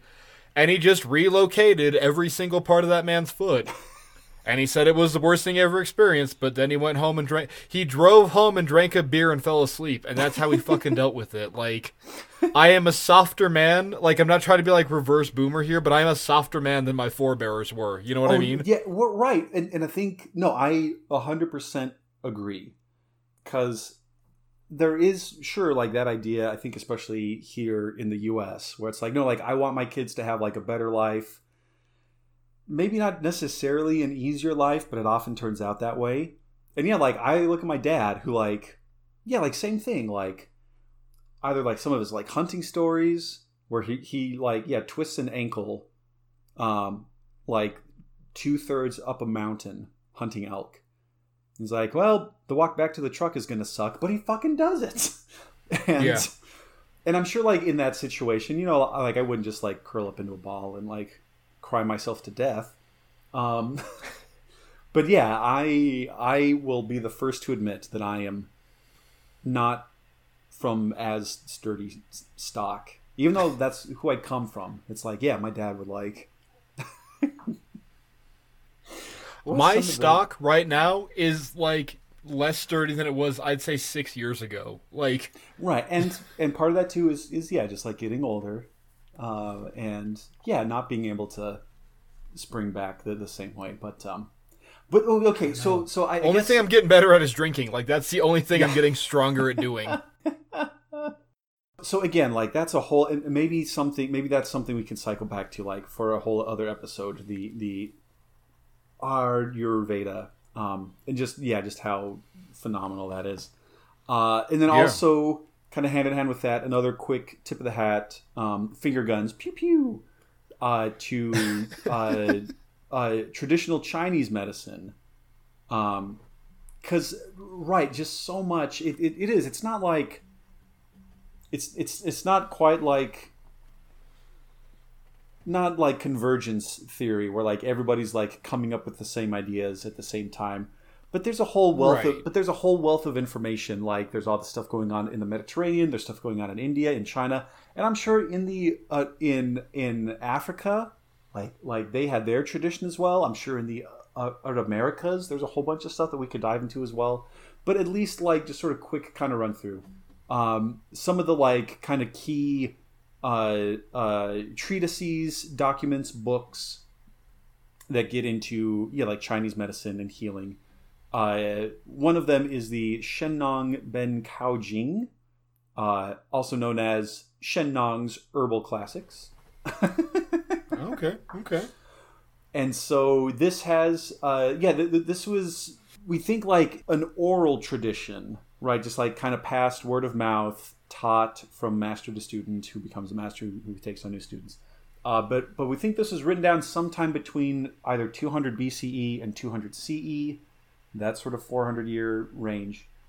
And this has... The original doesn't exist anymore, sadly. But what we do kind of know is it was written in 3 volumes, and had like 360 or so, like medications and recipes and descriptions and things like that. And so the first volume included 120 drugs that were harmless and or even beneficial to humans. Which included things like lingzi, ginseng, jujube, the orange, Chinese cinnamon, the Araucomia bark, cannabis, of course. 420 blaze it. Yes. Yeah. And licorice root. And so these are... Oh, that's a big one. Yeah. God damn it, licorice root is like all those ring bells, but licorice root too. Yeah. Which again, right? Like how many? Yeah, like ginseng is still super popular, especially for like arthritis and stuff, right? Orange prevents scurvy, vitamin C, and yes, and so these are the noble herbs. These first the next volume has 120 that treat illness, that treat sick people, but can have some sort of negative side effects, have some toxic properties. This includes ginger and hilariously cucumber. Interesting. Okay. I mean, I don't know. I don't know what's so bad about cucumber, but you know. Well, you know, you're probably sticking it up your ass. So. That's okay. That's it. Yeah, too many people putting cucumbers up their ass. I'm sorry. This is not a suppository. That's the worst I can think to do with a cucumber is put up my ass. Yeah, that ruined my day. Like, yeah, you're not going to be constipated, but you're not going to walk straight for a couple days. Okay, cool. Thank you. Yeah. So these are the common or middle herbs. These next 20. And then the last volume are, again, about 120, 125 that are substances which have a strong or violent action on physiological functions and are often poisonous. And these are said to include rhubarb, which can be potentially toxic. I have heard it is slightly toxic. Yeah, the leaves specifically. The like stem itself is you like boil it with the stalk. But that is poison. That can be poison. And then also different pitted fruits and peaches have strong physiological effects. Fuck peaches. And are often poisonous. Which, and I don't know if they're like getting after maybe like the pit having like arsenic in it. I don't know if that's what it was. Because like I know a lot of like seeds and like pits of like fruit can have arsenic in it. Well, yeah, because what like peaches or stone fruits are arsenic. Mm-hmm. Apples are cyanide, right? I think so. Yeah. The like apple seeds, right? Grapefruit interfere with your bipolar medications, right? Yeah, and that's it too. No, like how many prescriptions or like when you this isn't the case for me. I don't know if it's the case for you, but no, like how many times have you seen like, oh wait, I can't take this medicine, or when I'm taking this medicine, I'm not supposed to have grapefruit because you have a it's a thing. So. Which again... And then I kind of wanted to, like, eat grapefruit to see what the fuck would happen. Yeah. And so... So it's just amazing that, right, again, 2,000 years, give or take a couple hundred, here's some documents that are saying, like, rhubarbs can fuck you up. Cucumber... is okay, just don't shove it up your ass. Ginseng, A-okay, go for it. Have all the ginseng. Ginseng, you stuff that up your ass. As much as you can. Why do you think it's shaped like that? Yeah, right, exactly. The Ray Comfort School of Medicine. The other... Checkmate. Evolutionist. Checkmate. The other one that bears mentioning from Chinese medicine is the Wuxia Bing Fang, aka the recipes for 52 ailments, which was only discovered in the 70s. 1973. Wow. That's when they discovered this. Wow. Okay. And the text itself dates back to, again, like 215 BCE, so 2,200 years ago. But that was just the like copy that we found. The original source material could have been even older. God damn. Okay, yeah. And so it has more than 250 exoristic, meaning like, again, like, hey, I'm going to like chant this thing to get rid of these evil spirits. And or drug-based cures for things like warts, hemorrhoids, and even snake bites. It also talks about and recommends in certain cases lancing. So like you have a boil or something that's like filled with junk. Well, you just pop that bad boy and like let it drain out. It talks about cauterizing. Oh fuck! So yeah, man, it's just goddamn super goddamn cool. Yeah. So, but too like it. Mm-hmm. Man, you're really kind of turning me here because you're like, oh well, do we know any more today than we did back then? It's like shit. Do we like? Right. Yeah, you can do an EKG. Yeah, you can do an MRI. Yeah, that's really cool. Does it tell us stuff? I'm sure it does. Like, yes, I don't know. Certainly. I'm sure that it does. Mm-hmm. But like, well, and I kind of wonder if like I could have had an appendectomy back then and still lived. You know what I mean? Mm-hmm. Well, and I think more than anything with medicine, it's the idea of like we can only see so far now because we're standing on the shoulders of giants.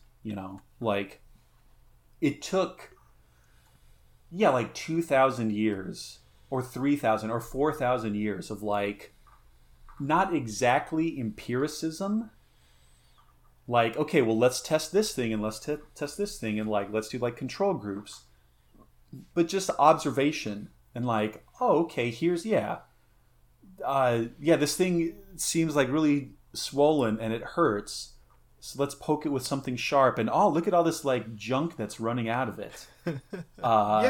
And then the next day it feels better. And now today there's still like R popping and Dr. Pimple Popper, and we're the same fucking as we always have been. Right, and it is. And so we wouldn't have like an EKG or like being able to do CAT scans without these Egyptians mummifying people and like going in and like, oh, look at all this like viscera inside and how it all kind of seems connected, and well, the heart seems really important, so let's actually leave that bad boy where it is. And okay, sure, like swing and a miss on the brain, but then again, you can't, you know. So it is. It's just amazing, and it gives me an appreciation for like where we are now. But even then, even like we're in like a dimly lit room that maybe has like 3 candles in it instead of just 1. Yeah. But goddamn, it's nice to have those 3 candles. Maybe we'll have to do follow-up episodes on like Indian medicine. Maybe we'll have to do more follow-up episodes on like Chinese medicine. Because even though, like those texts that I just talked about, they don't mention like acupuncture. Really? Curiously enough, yeah. So that's a whole other thing. Interesting. Yeah. So right, we may have to come back to that. But okay, so here it is.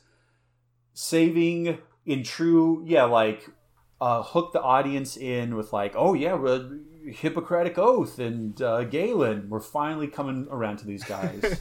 At the very end of the episode, we made you sit and wait through everything. So yes, Hippocrates of Kos, this kind of island thing again in like sort of classical era Greece, who we in the sort of West kind of automatically think of with ancient medicine. He's probably the best known, but he wasn't the first. He was not the first. Okay. He even had his own kind of sort of predecessors or others that he was talking about. And for that, we are going to go to our boy Pythagoras and the Pythagoreans. Pythagoras! Not only triangles and music, but also super weird health takes. Oh. Or at least... Oh, fuck. Josh. What? God damn it. What? Pythagoras is just Imhotep 2.0 light. No, fucking triangles and medicine. God damn it. No, he is. No, I'm not... So he's also... Yeah, he's also a great artist, I guess. God damn it. He'll break into a blistering cover of James Taylor on his lyre. Perfectly tuned. Listeners, I learned on guitar. I'm playing it right now. Do you hear it? And so Pythagoras, born, sometime around 570 BCE, on Samos, went across the Mediterranean, influenced later thinkers like Plato and Aristotle. We don't have any of his writing. We don't have anything of his like written down. But again, it's like people talking about him or like remembering about him is where we get some of this stuff. Again, just all the things that he would get fired up about. Like music and triangles and geometry and numbers, way into numerology, astronomy, all that stuff. All that stuff. And so, but for our purposes now, we are going to an account of Pythagoras as presented in Ovid's Metamorphoses, where Pythagoras is apparently telling his followers, the Pythagoreans, to become vegetarians. Eat vegetables. Don't eat meat. Because eating yeah, because eating meat, leads to like all sorts of like unseemly behavior. Okay, interesting. And among other things, right? So not just like diet, but he was also not just vegetarianism, but advocating other kind of things. He said he wanted his followers not to bake bread. Don't put your left shoe on before your right shoe. Okay. Okay. Important. Yeah. Don't. But you know what? Generally, I'm a right shoe first kind of guy. I don't know about you, but okay. Yeah. And I'm pretty healthy, so there you go. Yeah, there it is. It says don't wear white clothes or wool. Good note, anyway. Yeah. Good note, anyway. And to be celibate. Ooh. Yeah. So that's a little. He was a no-fap. Yeah. So no. So yeah, he was one of the original sort of like no fap. No nut. Bother. November. And speaking of nuts, or beans rather in this case, so Pythagoras, yes, he did advocate for vegetarianism, except for one. There was one type of vegetable, or specifically a legume, that he did not want to eat, and said nobody should eat, and that was the fava bean. Really? Because apparently, some of his other, like no fap clarity, turning into a wizard, really got him thinking about the transmigration of souls. Like there's a okay. Yeah, like every soul is immortal, sort of a reincarnation sort of thing. There's a finite number, and the souls transfer into like a new human being, a new animal, something like that. And maybe that's why he didn't want to eat meat, because he didn't want to like end up eating like a grandparent or like an ancestor that was in this like sheep or goat.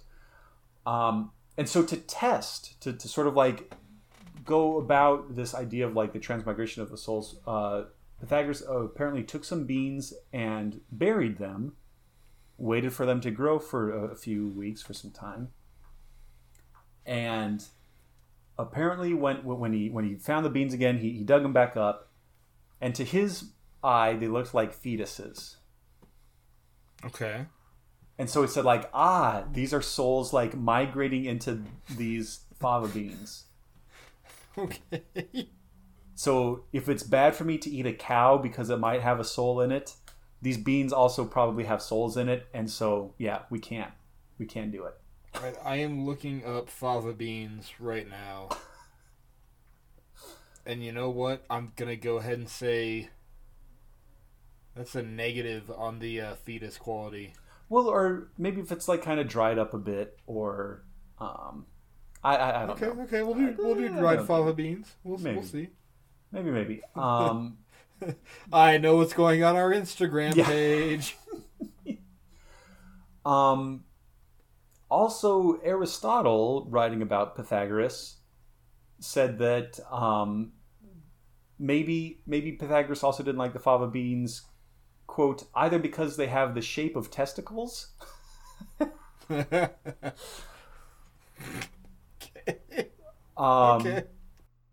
or because they resemble the gates of hell, for they alone have no hinges, or again because they spoil, or because they resemble the nature of the universe, or because of oligarchy, for they're used for drawing lots. Who knows? He just didn't like fava beans. Maybe he just didn't like them. Maybe he didn't like the taste.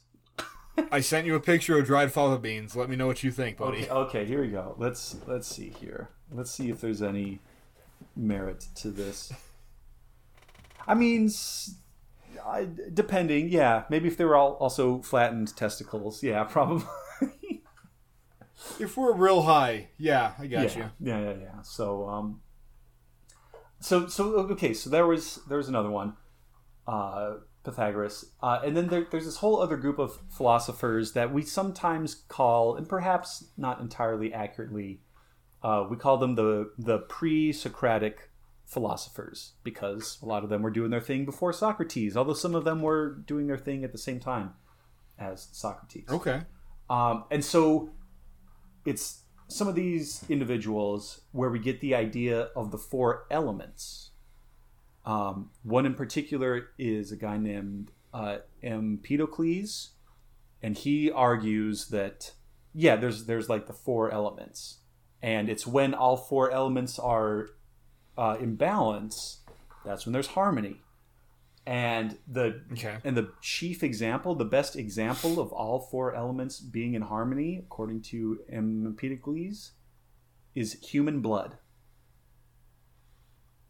Blood has. So if your blood is good, then your elements are balanced. Well, just even within blood itself, blood has the perfect composition of fire, air. Blood earth, is the and avatar. water. I got you. Blood is the avatar. Blood is the avatar. Bone, almost pretty close, except it's missing air. Lots of fire, lots of water, lots of earth, but no air. And so he kind of goes through and talks about that, and so it's in Empedocles' writing, and that's where Hippocrates kind of steps in, and he's like, aha, okay, just as there are four elements, here are the four humors, and that's where we get into like humorism and like the theory of humors, where it's like blood, phlegm, yellow bile, black bile, those juices in our body, because that's what humor comes from, a Greek word for like juice.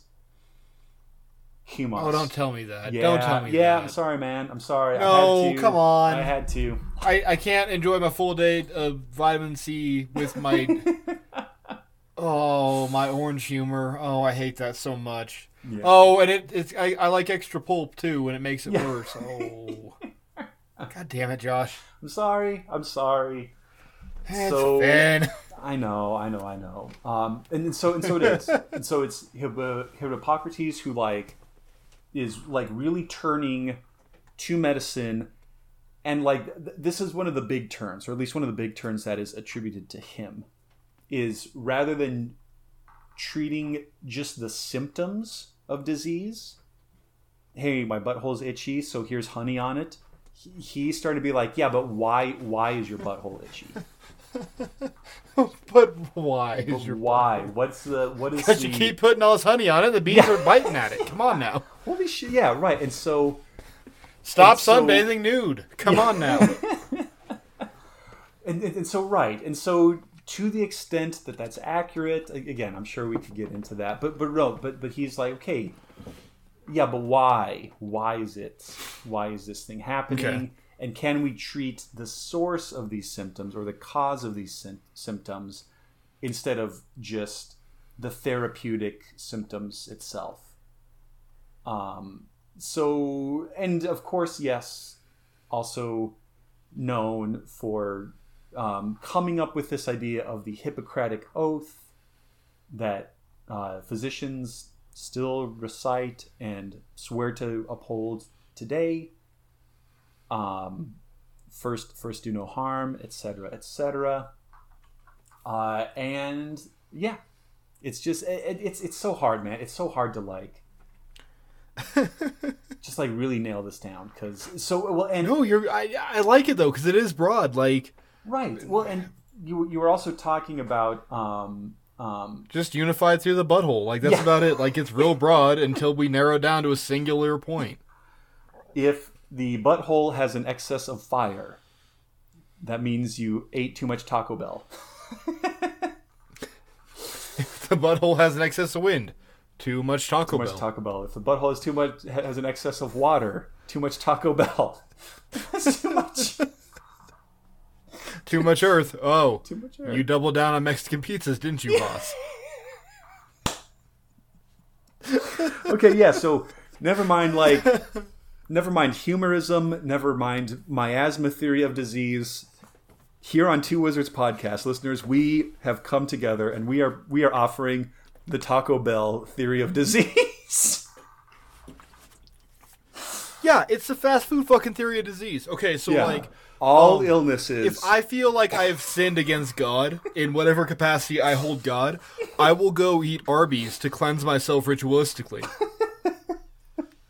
because the horsey and Arby's sauce is a deadly combination, and like you throw that on your like 3/4 pounds of what at one point might have been meat, roast beef, and yeah, God will punish you. And then you finish that with the sacrament of the curly fries, followed by the drinking of God's blood, Mountain Dew, and that's it. And then like you will atone for your sins. So yeah, like. That's the broad scope of it. Taco Bell might hit all 4 humors, but then, like, Arby's hits all the gods. Yeah.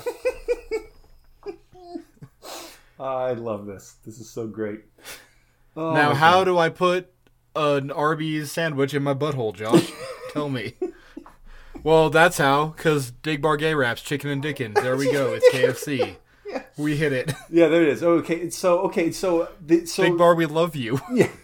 Also, by the way, yes, he'd shut out.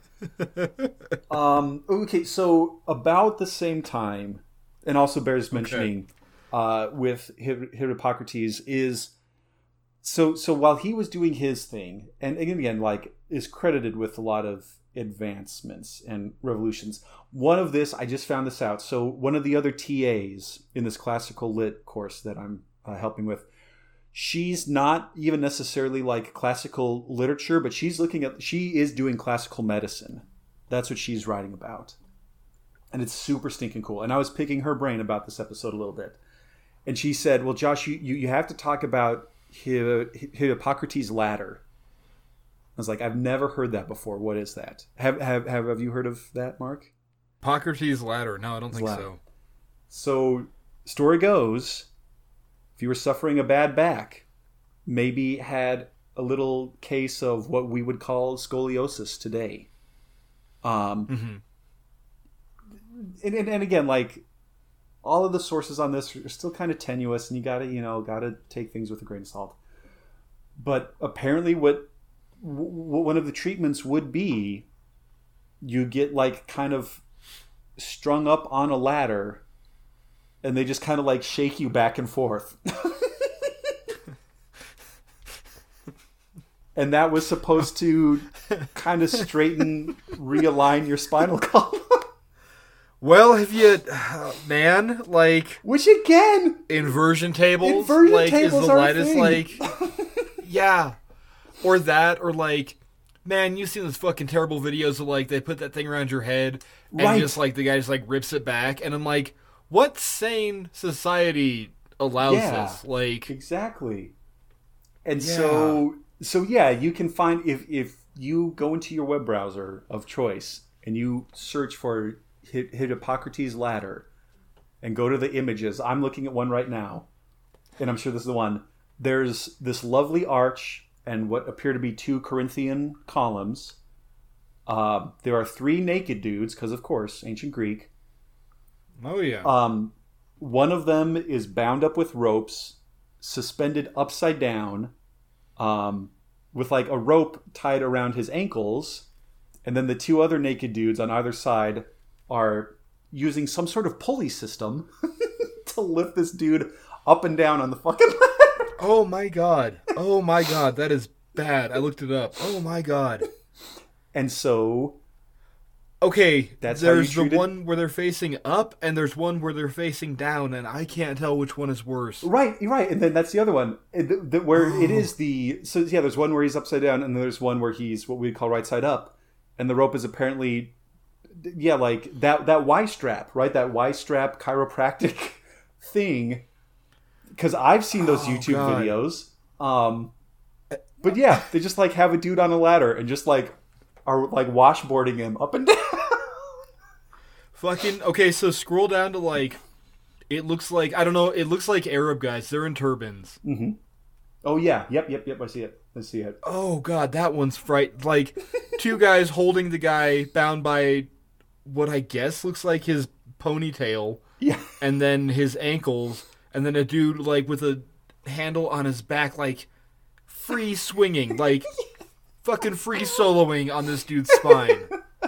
Oh, this is troubling. So she said like definitely talk about Hippocrates' ladder, because it was. I'm glad she did. So Miranda, oh my god, shout out to her. Yeah, Thank you, Miranda, for passing that along. Because holy cow, that brightened my day. I would do an inversion table.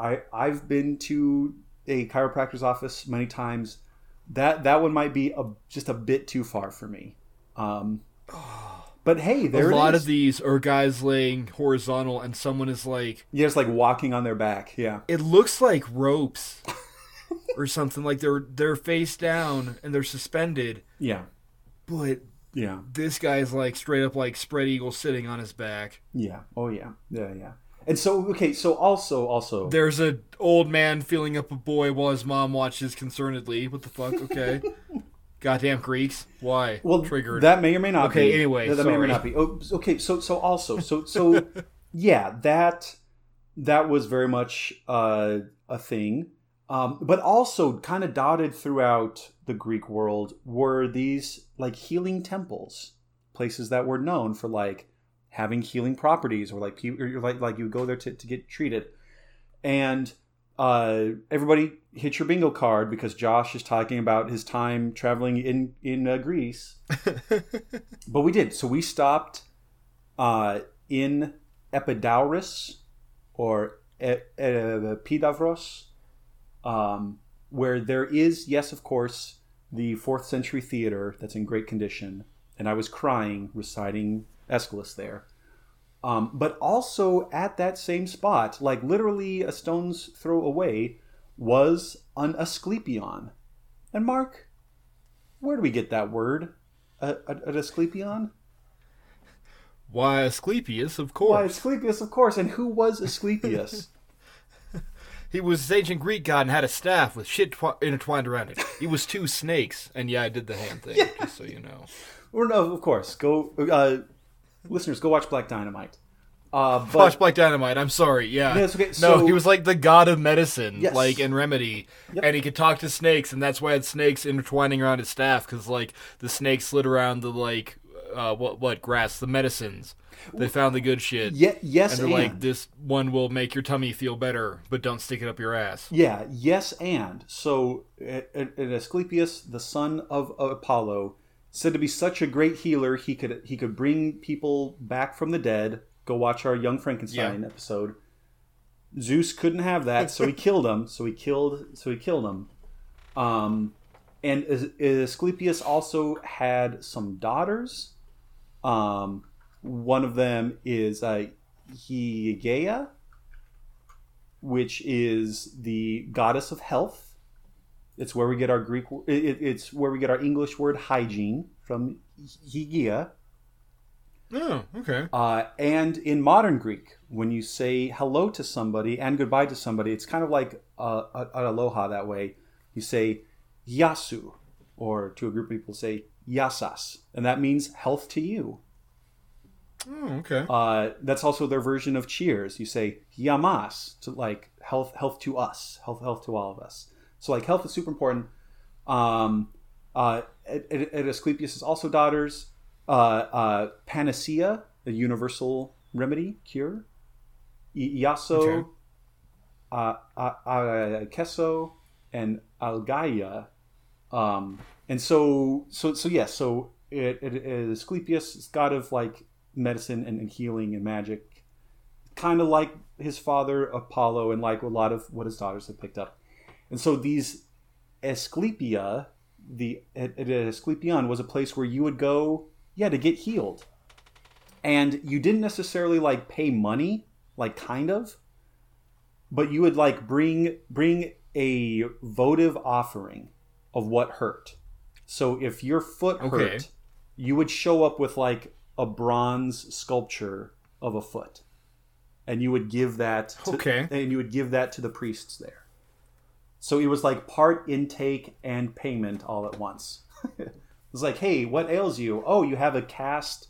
Yeah, you have like a marble sculpture of your arm. So that, okay, well, now we know what's hurting you. And thank you for this marble sculpture, because that's worth something. Or a lot of times people would... Man, it really is like, I'm sorry to beat this point again. It's really just single pair. Like, holy shit. Yeah, it's single pair all over again. Or you would bring a little statue of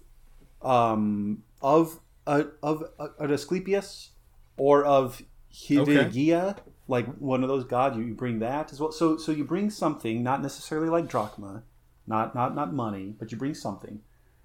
And they would have rooms with like beds, and you would go and lie down and spend the night, and maybe the priest would talk with you some more, something like that.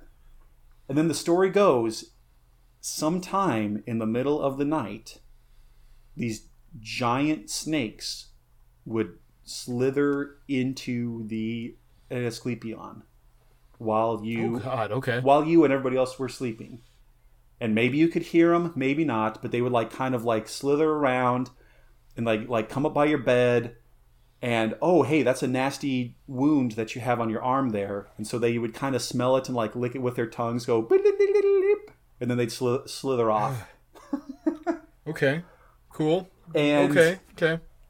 You get so freaked out by this because here's a goddamn snake, and not just any snake, but the snake of an Asclepius, which is cool, but it's also a snake, so you're terrified. So like your like fight or flight response kicks in, and your body starts coursing through with like adrenaline, right? And maybe that also helps you feel better when you wake up the next morning. Like, oh shit, I just needed like... Oh, Jesus. Yeah, I just needed a boost of some sort of placebo-y, psychologically... my body had to like get kicked into overdrive, and yeah, my shoulder's feeling a lot better now. Gee, thanks. So that's also maybe why... So terrible. So that's also maybe why the staff of Asclepius, or another symbol, is a cup, like a cup that has a snake around it. That's why we associate snakes with him too. So, interesting. And I was good to know, and terrible to know. Yeah, and I hate that. And I was there. I was walking around there. I took some pictures. I'll put them up. And it's super neat to like here were people 2,000 years ago. Like, yeah, I'm hurting. I'm coming to this place. Here's my single payer, kind of option. I'm gonna have a snake come and like tickle me with his tongue, and I feel a lot better because I had a brush with death. And this, and this ulcer doesn't feel that bad anymore. Okay, and so then I trying to close it up here fairly quick. So yeah, like and again, like hygiene also meant like having a good diet, exercising, nothing to excess, all that stuff, which is also like all that preventative stuff as well. Like if you're eating well, it's just good like practice. Yeah, like good advice. Just to practice good advice. And then finally, about 400 years or so after Hippocrates is Galen, and he was still a Greek physician out of Pergamon, Asia Minor, so modern day Turkey. But we consider him like this is well into the Roman Empire at this point. So he's kind of more associated with like Roman medicine, but he is still, for all intents and purposes, like Anatolic Greek. Okay. And here's where, he's taking a lot of this earlier research, this theory of humorism, black and yellow bile, blood and phlegm.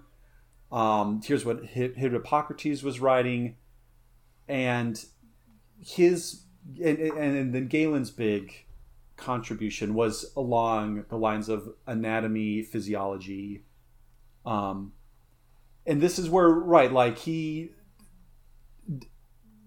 dissection gets not exactly like encouraged, but it's not quite as a taboo. It's not as frowned upon. Because the Egyptians were doing like human dissection of a sort for mummies. Right. And then like the classical Greeks, I mean, they were still like slaughtering animals, and I'm sure they were like, oh wow, this thing has a heart, and I guess we have one of those too, but it's not like right, like the preservation of the body for its funeral preparations, like super super important. So like dissecting humans was a big no. But that is what Galen did, and so that was his real big contribution, was understanding more about the systems and sort of their relation to each other, and so it is. It's again, like I think Galen would be a really good entry for maybe a future episode of True Wizards. Okay. Because just the stuff that this guy was like coming up with, and still not like maybe like lit that second candle, because like one of his big kind of things was I mean he found out about like the vocal cords, and it's like, oh, it's like from the throat. That's where the voice comes from. Oh shit. Huge work on the circulatory system. He's one of the first guys to be like, oh, like the central nervous system actually is important. Like the spine and the spinal cords and all these like nerves. God damn. It's again what this guy was doing in like the 100s to like 200 CE. Just amazing, you know. So right, and then again, I hate to like end with him just like being like, oh yeah, and Galen, he's awesome, but we're already starting to run a little long here, and yeah, I hope going through all this, Mark, kind of shines a little more light into like just the weird frantic energy that I started this episode with, because it is, man, it's like Egypt and Greece kind of lit that first candle, Galen lit the second one. There was this whole period through like the medieval era where it's like, no, medicine bad, God is determined that it's your time to die, so there you go. And like we've talked about the miasma theory of disease and some of this other stuff in other episodes, but yeah, we're maybe up to what, like maybe 4 candles now? maybe one of those candles got blown out during COVID world. I don't know. Couple of them, maybe. Maybe.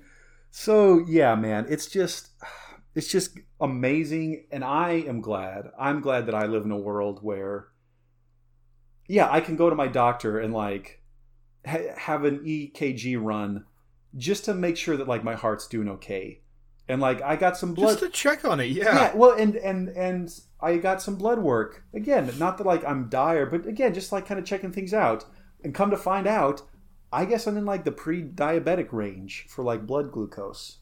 So oh shit. So it's not like bad. I'm like only a few like ticks above. Good to know. But exactly, it's good to know. So it's like, okay, maybe I won't have as much dessert. Maybe I'll keep exercising. I'll drink more water. I'll be more. So it's all that stuff, man. It's all that stuff that we're standing on the shoulders of giants. And ancient medicine, man. It's incredible. It's incredible. So I don't know.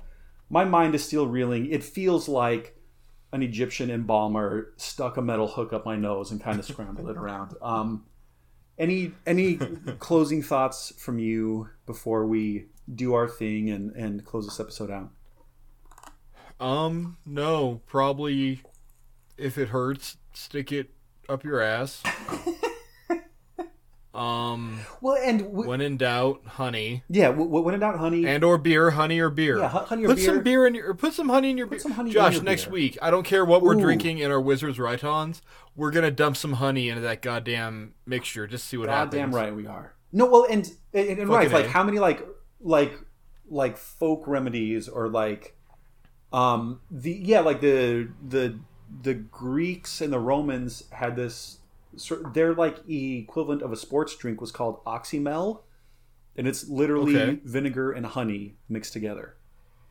and you Yeah. dilute it with a little water. So, and you were talking about like apple cider vinegar is like a home cure. Kidney stones. Yeah, he's right. And so Wonder drug, like really a wonder drug without being a drug. Yeah, like right, and it is. It's just. And I think they kind of base their shit off it balances your humors too. But Well, I feel better if I take a shot of it in the morning. My humors are more balancy, so yeah. I yeah, don't know. yeah. Well, and we didn't even get into thing like leech therapy. We didn't even get into like maggot therapy, bloodletting. Like because I think that's more kind of like medieval. I think that's more sort of like medieval medicine. Yeah. Which would also be Yeah, a cool. yeah. Which would still be like a cool other episode. For like. It sounds like you got a follow up, buddy. That's what it sounds like to me. I have like 7 follow-ups here, but for right now, Sounds like you got a fucking series, buddy. yeah, I'm changing my dissertation. Sorry, Stratos, I'm not writing about fragmentary comedy anymore. I'm writing about medicine and Greek theater because I'm sure that's a thing too. But so listeners, we always love hearing from you, and we have been, and it's great to hear from those people. So do it. You be one of those people. We'd love to meet more of you. What are your thoughts about all this ancient medicine stuff? Do you still think there's a lot of wisdom there? Do you think there's a lot we could throw out now that we have quote-unquote modern medicine? Because you're a pharmaceutical industrial complex hack. Tell us. We want to know. You can send an email. What is Big Honey keeping from us? Yeah, exactly. Right. Yeah. What is? Yeah. Don't. Anyway. Sorry. But send us an email to twowizardspodcast@gmail.com. Find us on Twitter at twowizardspodc1. I'm on Twitter at plaidbarbarian. Mark, you're also on Twitter. Our sister podcast, the Dangle Podcast, is on Twitter. Tell us what's going on over there. Dangle Podcast, a weekly King of the Hill podcast where me and my buddy Johnny rewatch and then discuss 2 episodes of King of the Hill. This week we got Unfortunate Son. That's the one where Cotton doesn't have money to live in the VFW anymore. And Are You There, God? It's Me, Margaret, where Peggy fakes being a nun. Oh, God, that's such a good one, too. If you've seen stills of this, because it's Hank Hill going, "That's a clean burning hell, I tell you what." Yeah, go find us over there on Dangle Podcast. We're doing some good work over there. Personally, you can find me at Marquis Stardust on Twitter. And Josh, they can also find us on the Two Wizards Facebook. That's right. Dun, dun. You got it. I caved into evil. Find us there. You have to request our friendship. Ha ha ha. No, yeah, I think that's fine. And I am... I guess I got to look through some of these papyri to be like, what should I do if I'm like mentally drained after peering into vast depths of ancient medieval, which again probably involves just like find something and put it up your butt. Better that than a catheter. I drink a beer in the shower. That's usually that's usually how I cope with like deloading all the crap that I've learned in like a 9-day span into a 2-hour podcast. Is I drink a beer in the shower. That's about it. I think that is a wonderful prescription, and I'm probably going to follow up with that as soon as we sign off here. So, ladies and gentlemen, thank you for being with us once more. My name is Josh, and I'm a wizard. And my name is Mark, and I'm a wizard. Thank you for listening. We love you guys so much. Have a good night. Take care, everybody. He rolled upon his back, and after that, I killed them all!